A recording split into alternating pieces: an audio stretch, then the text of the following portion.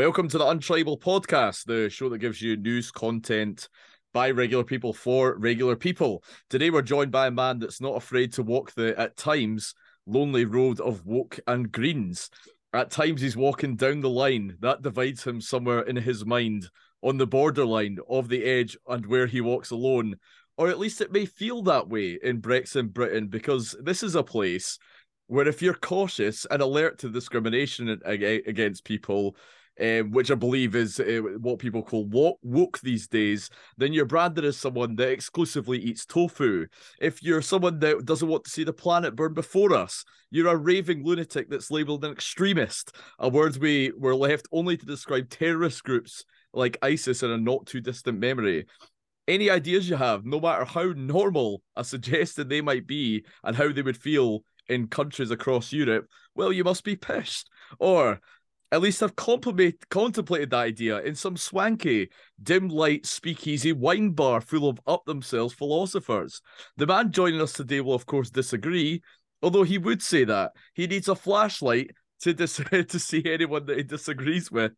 Whether this helps his case as being one that was contemplated in a wine bar is obviously up for debate. Without further ado, though, ladies and gents, Ross Greer, how you doing today, Ross? You all right? Very good, very good. Thanks for having me. And we'll go straight to that. Actually, what is this thing with Fergus Ewing? What's going on? I mean, let's be honest here. Fergus Ewing was someone in Scottish politics.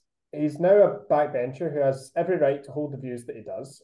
I mean, to me, from the outside, his views seem to be getting further and further away from the views of his own party, but that's something for the SNP to deal with. But the Greens got into government for a reason. We got into government to deliver the kind of change that we believe is essential for people and planet.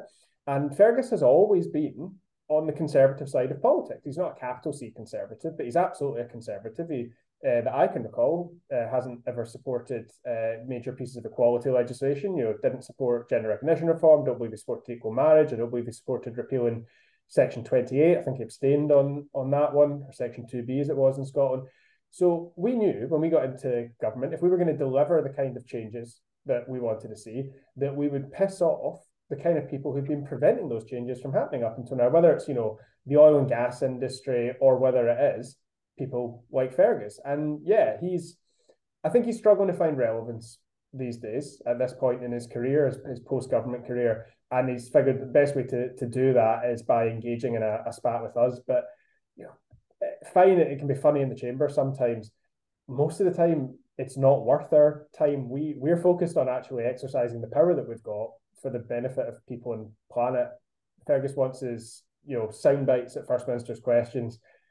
He can crack on, because in terms of actually delivering these kind of radical progressive changes, Fergus isn't standing in our way. I'm sure he likes to think that he is, but he's not preventing this kind of change from actually happening. It's funny you mentioned FMQs, because all we see as members of the public is the theatrics of programs like FMQs, right? And I wanted to give people an insight of how it is behind all this. See when you bump into people in the Parliament that you've been relentlessly disagreeing with, like Murdo Fraser, for example, is someone that always goes in the Greens for being lunatics. I'm pretty sure that quote that I mentioned earlier in the introduction was from Murdo Fraser. And there's so much tension on digital platforms, on things like Twitter and stuff. What's the dynamics in the Parliament? Is it awkward? Is it? It's funny because I'm not interested. So there are people in here who I would never go out of my way to be friends with. Certainly, I really don't like this idea that your friendships with people friendship should be able to reach across the political divide, and you shouldn't let politics get in the way of it. Well, I'm sorry, but if somebody's political values mean that they don't believe that everybody should have equal rights, if they don't believe in basic points of equality, things that I think are essential to decency in public life, then no, I don't want to be friends with them. That doesn't mean I go out my way to be rude to MSPs I disagree with when we're in the queue at the canteen, or when we're at the pub around the corner from Parliament, or whatever. But I'm not going to go out my way to be friends with them either. And yeah, I mean, I think what people see at First Minister's questions is definitely the most combative bit of Scottish politics. It's all theatre. It's not what most of it actually looks like. If you watch a session of pick any committee in the Parliament, and 99 times out of 100, those committee sessions might look most of the time pretty dry and boring from the outside. They're generally pretty consensual, and that's where a lot of the important work of Parliament gets done. Now, when I was in opposition, the important work of Parliament was all of our job. Now that we're in government, it's part of our job, and the other part of it gets done from within the government as a separate institution to Parliament. But yeah, I mean, that means you're on a committee with folk from every party. You're on committees with folk that you don't share fundamental values with, not just kind of broad political ideology or party memberships, but core differences in values. But I was talking about this with a couple of Green colleagues last night, or saying, there are some folk who enjoy, revel in being absolute dicks in the chamber and being absolute dicks on Twitter and, saying horrible stuff, bigoted stuff in a lot of cases, but then think we can be dead chummy when we're speaking to each other in the corridors, or we can be, dead chummy in the canteen or at the bar, or even in committees or whatever.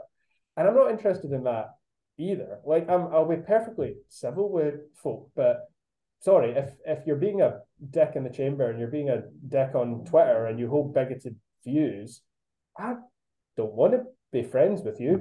I don't lack for friends in my life. I'm very fortunate in that regard, so I'm not going to go out of my way to be pally with these kind of people. So yeah, I mean, sometimes that'll mean there's folk who you'd stand beside in the queue in the canteen and you'd strike up a conversation with them even though you're in different parties. That happens all the time. There's other folks I will stand in the queue of the canteen. I won't stand there and argue with them. I won't pick a fight with them. I'm not going to bother talking to them at all, because why would I? We have fundamentally different worldviews, and I find them to be deeply unpleasant. It's interesting that you mentioned that FMQs is the most combative part of Scottish politics, and you mentioned the sort of debates that people have on Twitter.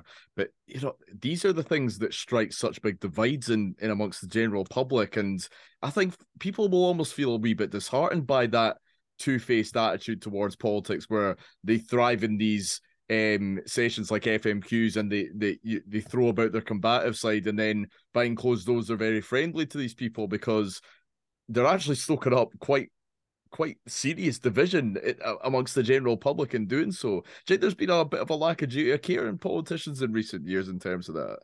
I think some people are definitely keen to stoke up that division because it's electorally rewarding for them, and the culture war they think is a way to get votes, and like constantly raising the temperature and raising the rhetoric is a way for them to get votes, and that's sad.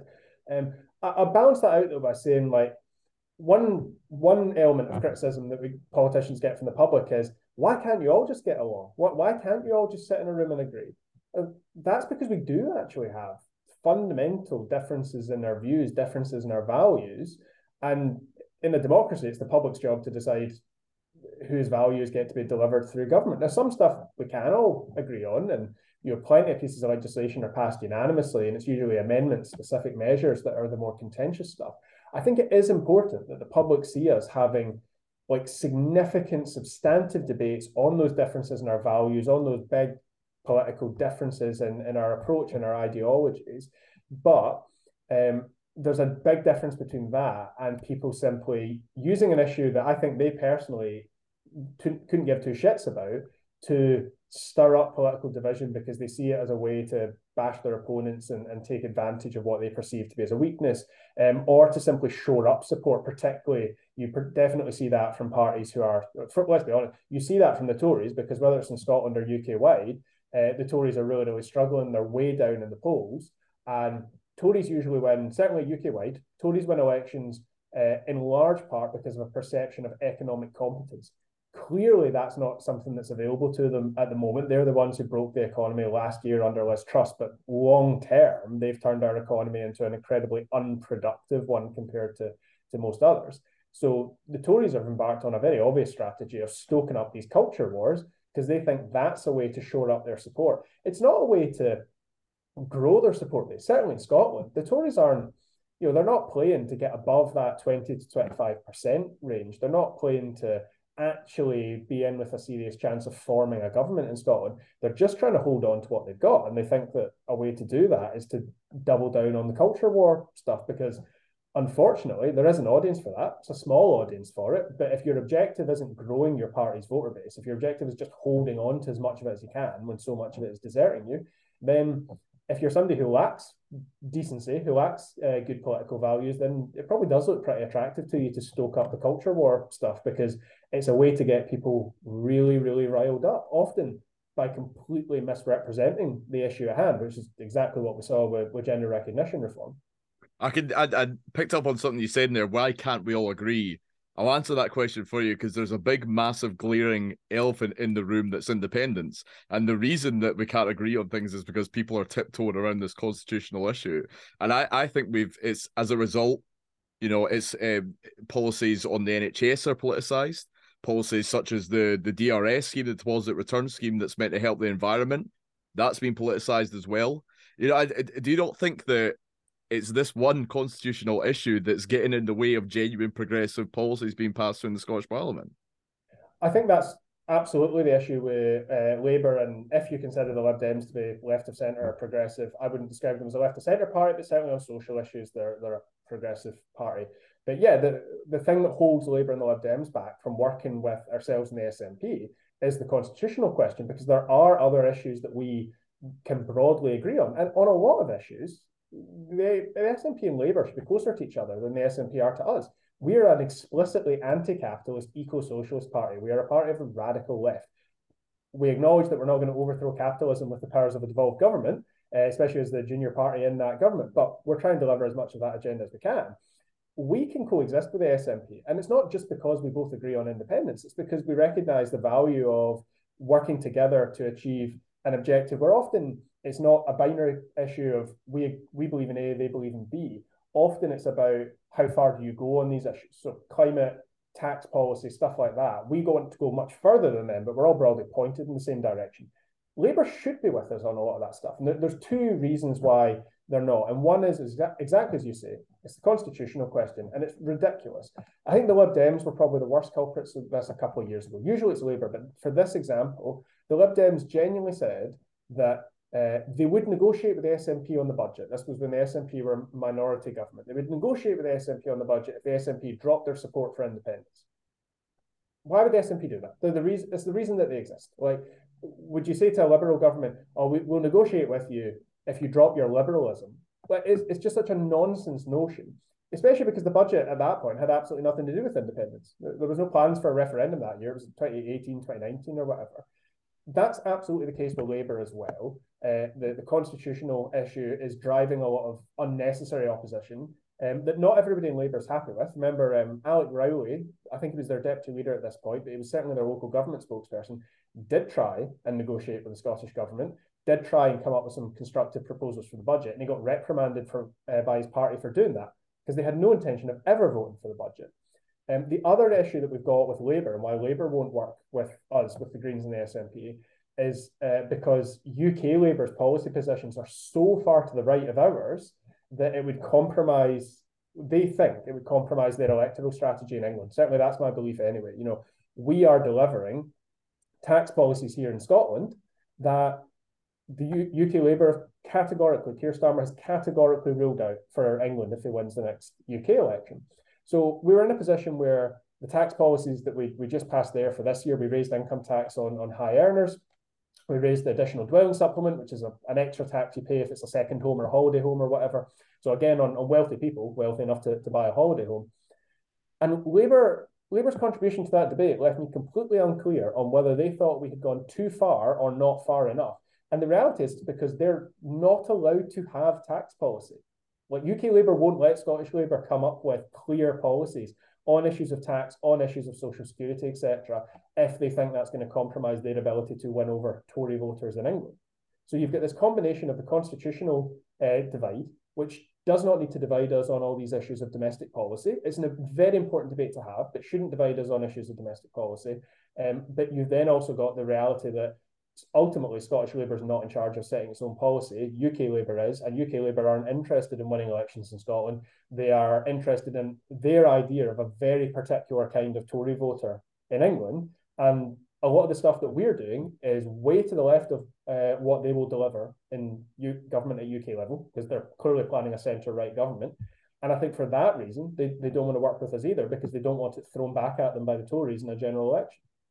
Well, Labour and Lib Dem would probably come back to what you're saying and argue how can a Green Party like yourself be so fixated on nationalism? For example, I think it was a year or two ago, the Greens were committed to the de facto referendum plans that were outlined by Nicola Sturgeon. So that would mean committing their whole general election manifesto to one single policy, i.e. delivering independence. So Lib Dem and Labour would say, well, you can talk. You're so fixated on nationalism, and we don't know a Green Party anywhere else in the world that would be. Yeah, I mean, on the second point, they're categorically incorrect on that, because there are Green parties French Polynesia, not Scotland, but really interesting place at the moment. Pro-independence parties, including the Greens, are advancing in French Polynesia. So the idea that no Green Party anywhere else in the world supports constitutional changes is just wrong. That's not the salient point there. The salient point, though, is this idea that Greens' support for independence is at the expense of the other stuff we believe in. No. Our proposal for a general election as a de facto referendum strategy was, and is, that we would put forward a manifesto for our vision of an independent Scotland, not a one-line manifesto saying vote Green equals vote independence. It would be about what that Green vision of independence actually looks like. So it would be a detailed policy prospectus, in the same way that at a general election, we put forward a manifesto about powers, what we would do with powers that are currently reserved. Well, obviously, in the event of independence, the whole point is the reserve powers come here. So it's most of the same policies. We'd be writing it in the context of what we would do with the government of an independent Scotland, rather than what we would do if we elect Green MPs to Westminster. So it's not about saying that we believe in independence and we're deprioritising climate action instead of that. No. Our vision of independence is about saying things like, in an independent Scotland, we will have control over our territorial waters rather than Westminster. And clearly, what Greens would be fighting for the government of an independent Scotland, is categorically ruling out any new licenses for oil and gas in the North Sea. That's something we can't do now. That's something that's core to our vision of independence. It's core to our understanding of how humans can continue to survive on this planet. We have a really exciting, really radical, really progressive vision for what Scotland can be, where we put people and planet first rather than put the profit of big corporations first. And that's ultimately what Labour in particular are scared of, because they're not offering that kind of change. The Greens are offering that kind of change, but we recognise that ultimately most of that can only come if Scotland has the powers of a normal country, if we have the powers of independence. But fundamentally, we also believe in democracy. We believe that the people of Scotland should get what they vote for. And when we debated this issue a couple of months ago, one of my colleagues in the Labour Party, Michael Mara, was giving this grand speech about what Labour were going to offer at the next general election. And I intervened on him and said, I respect the fact that in a democracy, if the Labour Party wins the next UK general election, they will have a mandate to deliver the kind of lukewarm, underwhelming constitutional reform that Michael Mara is laying out here. Why does Mr. Mara think that if the people of Scotland vote for the constitutional policies put forward by the Greens and the SNP, they don't have a right to get that? Labour's position is fundamentally anti-democratic. We expect that from the Tories, right? They don't really respect democracy. They've introduced new voter ID laws to suppress voter turnout in England, and probably here at the next UK election. They introduced the Public Order Bill to stop political protest. Labour won't reverse that. But the Labour Party are genuinely arguing that voters should have a right to vote for Labour's constitutional proposals, but not for anybody else's. That's not democracy. That's them telling the public, here's what you're allowed to have. You're not allowed to have anything else. Even if you pick one of these other options, sorry, but we think you were being stupid and we're not going to let you have it. That's the tension that they've got. And it's why Labour are really struggling to get the kind of traction in Scotland that you would expect them to have, given how high they're polling UK-wide at the moment. It's because fundamentally they're not a party that respects Scottish democracy. We're a party that you can vote for with faith that that's going to deliver genuine eco-socialism. It's going to deliver redistribution of wealth and power from the elites who have too much of it to the many who need much more of it. And we also fundamentally respect democracy. We believe that people should get what they vote for.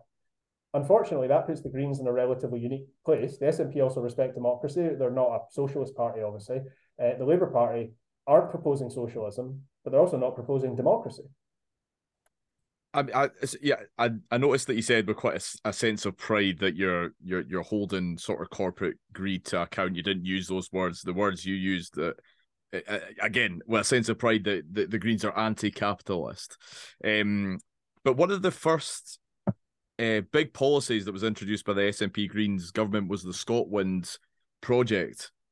Why was that privatised?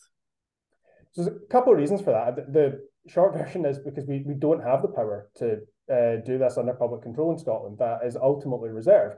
Now, most of the Scotland process had been done before the Greens joined the government. So we came in at the end of that process. That being said, I would absolutely still defend it, because the criticism that came from the left was that you're giving away the seabed to these private companies. They were going to profit from this massive offshore renewable development when we could have done it through public ownership.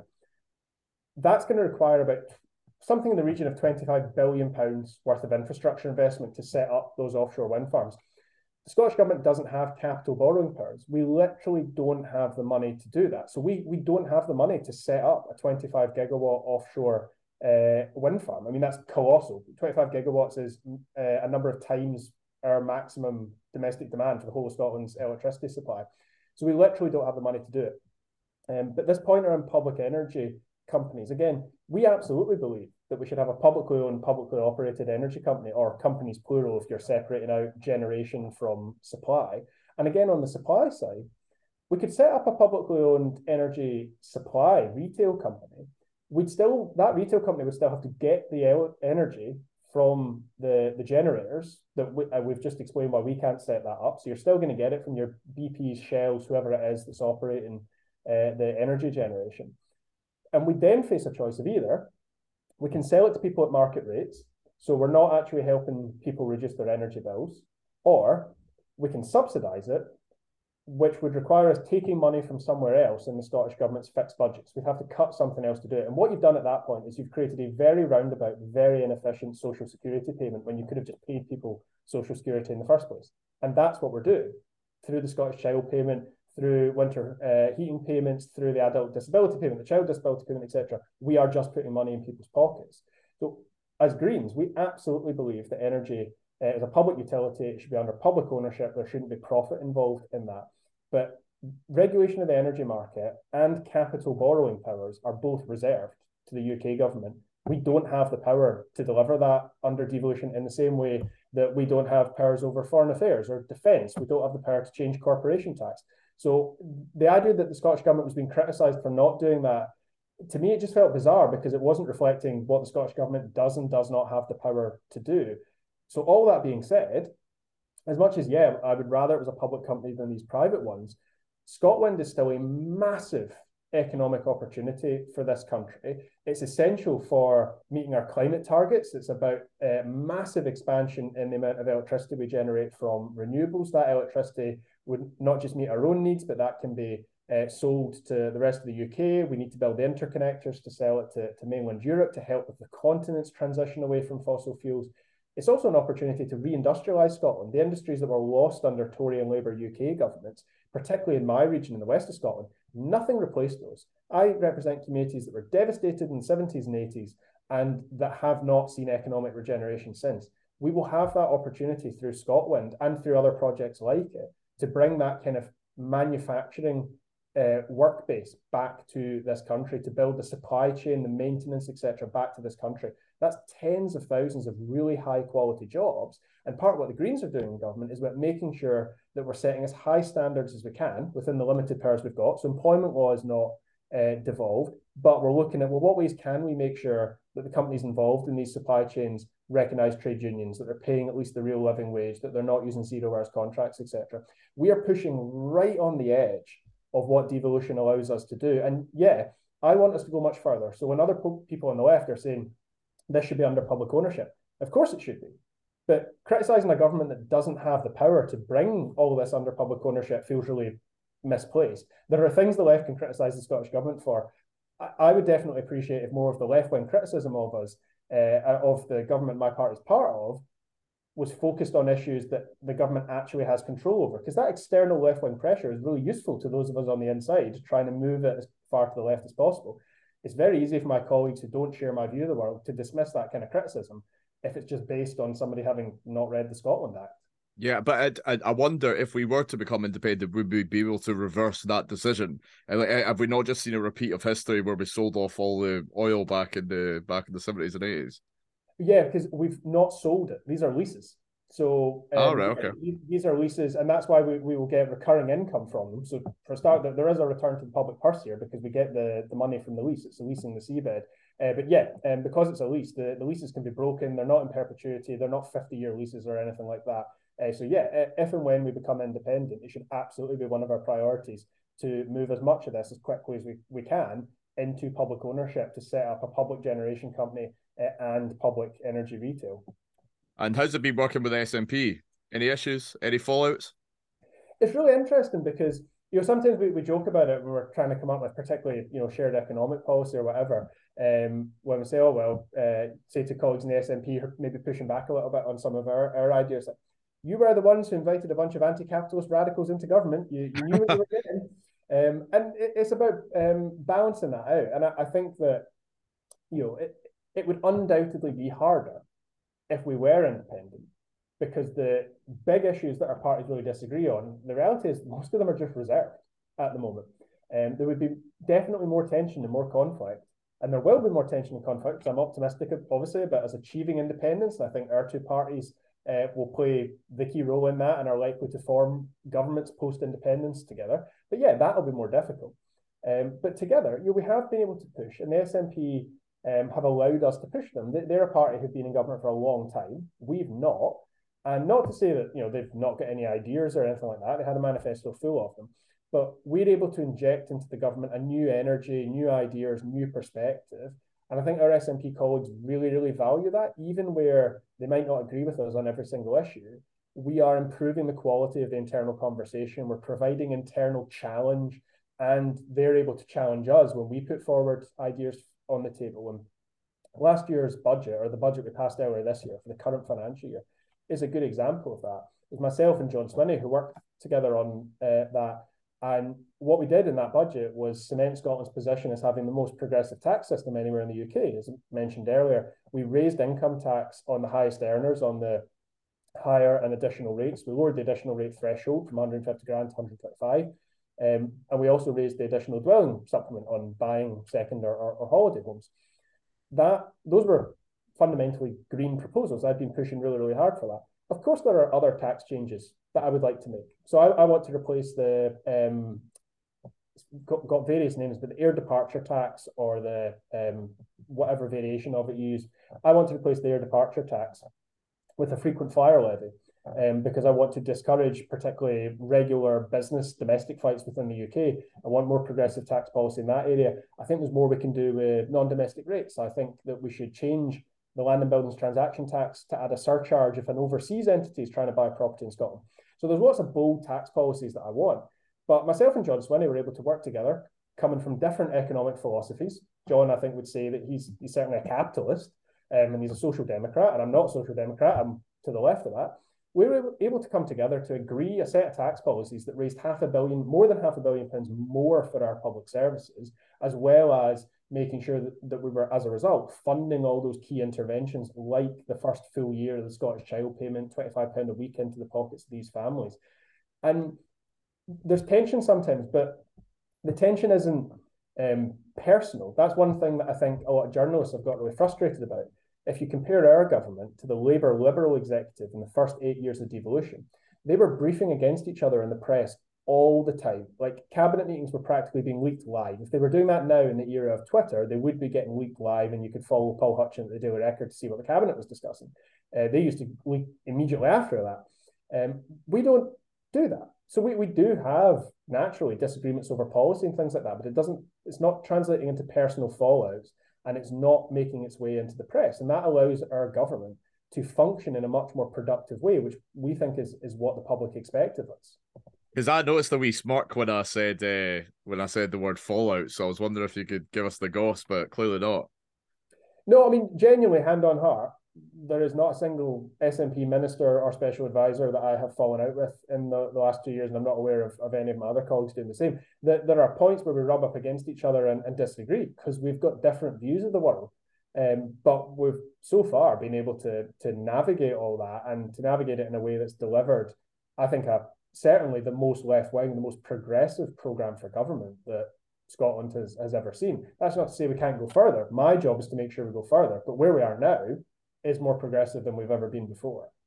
I was going to ask you, sort of two questions that probably coincide with what your answer is going to be. Firstly, how have you sort of navigated the disruption to the SNP in recent weeks and the sort of revelation of how broad a church it is as a party.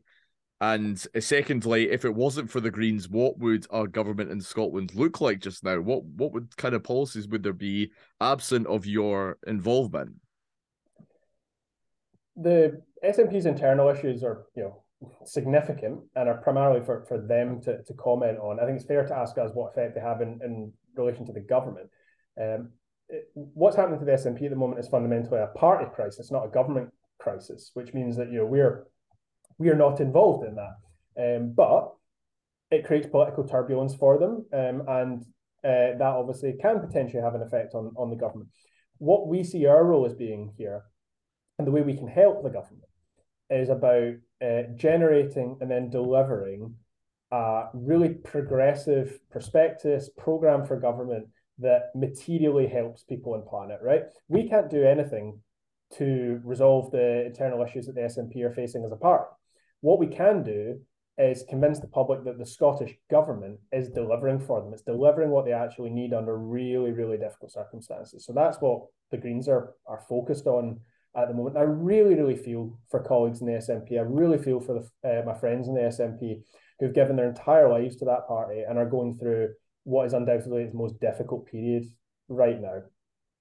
I can't fix that as an internal issue for them, but I can make sure I can contribute to the government delivering as much as it can. It's an interesting hypothetical. What would the Scottish government be doing, or what would it not be doing right now if the Greens weren't in it, if it was another SNP minority government?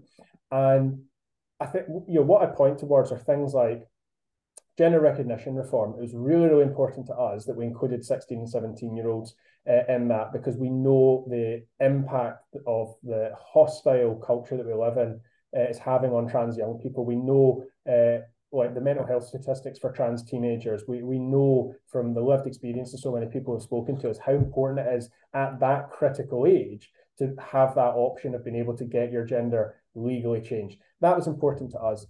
Would that have still been in the bill if the Greens weren't in government? I genuinely don't know. But other measures like the emergency rent freeze and the evictions ban, that was taken forward by a Green minister, the first ever bill anywhere in the UK taken forward and delivered by a Green minister. I absolutely need to credit Nicola Sturgeon for this, because as First Minister, she was determined that would happen, that would go ahead. That was a major political priority for us. I don't know if that would have actually happened without us. Same with the tax changes that I've just mentioned. I don't know if they would have happened or at least gone as far without us. I can't say for definite, no, none of this stuff would have happened.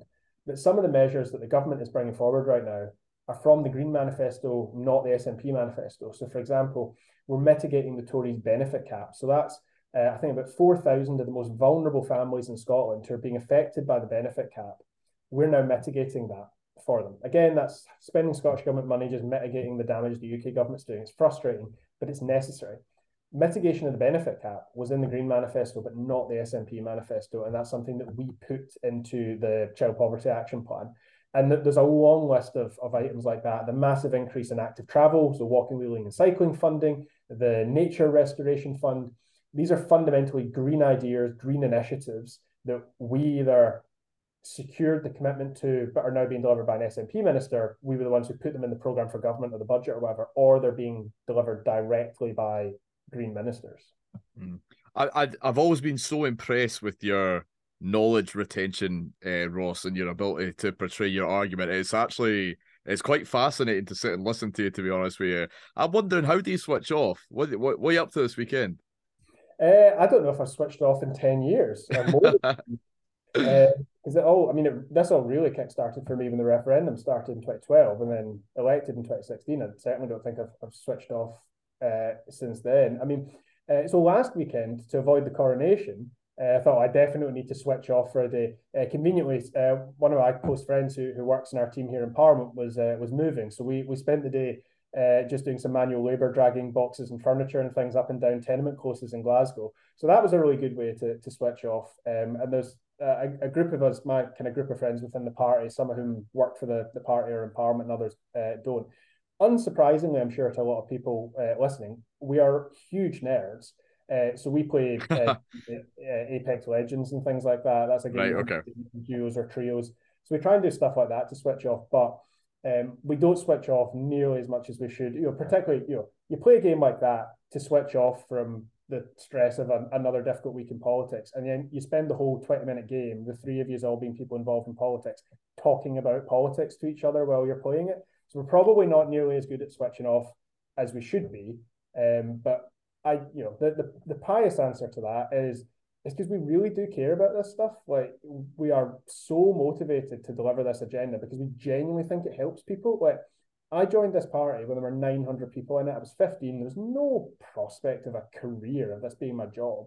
I joined the Greens because I believe in the Greens' view of the world, and I believe in the urgency of the changes that we need to deliver. And yeah, that means that there are plenty of Saturdays and Sundays where I'm working. There's plenty of late night and early morning phone calls and stuff like that. But it's because right now we have the most amazing privilege, the most amazing opportunity of being in government and able to actually deliver some of this stuff. And we have a moral obligation to do it because, as the IPCC and others are saying, the planet's heading towards its tipping point. We've got less than 10 years left before that tipping point. If I make it that far, I'll rest and properly switch off then. I noticed I just asked you a question about switching off, and then you went on a tangent about the green politics. I mean, no, fair enough. It's your passion, and do you know what? You can't criticize the Greens of. It is passion. I see that in all of you. I seen that in Lorna Slater, who was the first ever guest on the Untribal podcast. There is a real, as you said, urgency and passion about what you're talking about. So thank you for that. Listen, Ross, thank you very much for joining us today. Is there anything else that you want to say to our listeners before we go? I think I've done that classic politician thing of talking plenty already, so I'm sure folk wouldn't mind if I round it off here. Cheers, Ross. Thanks.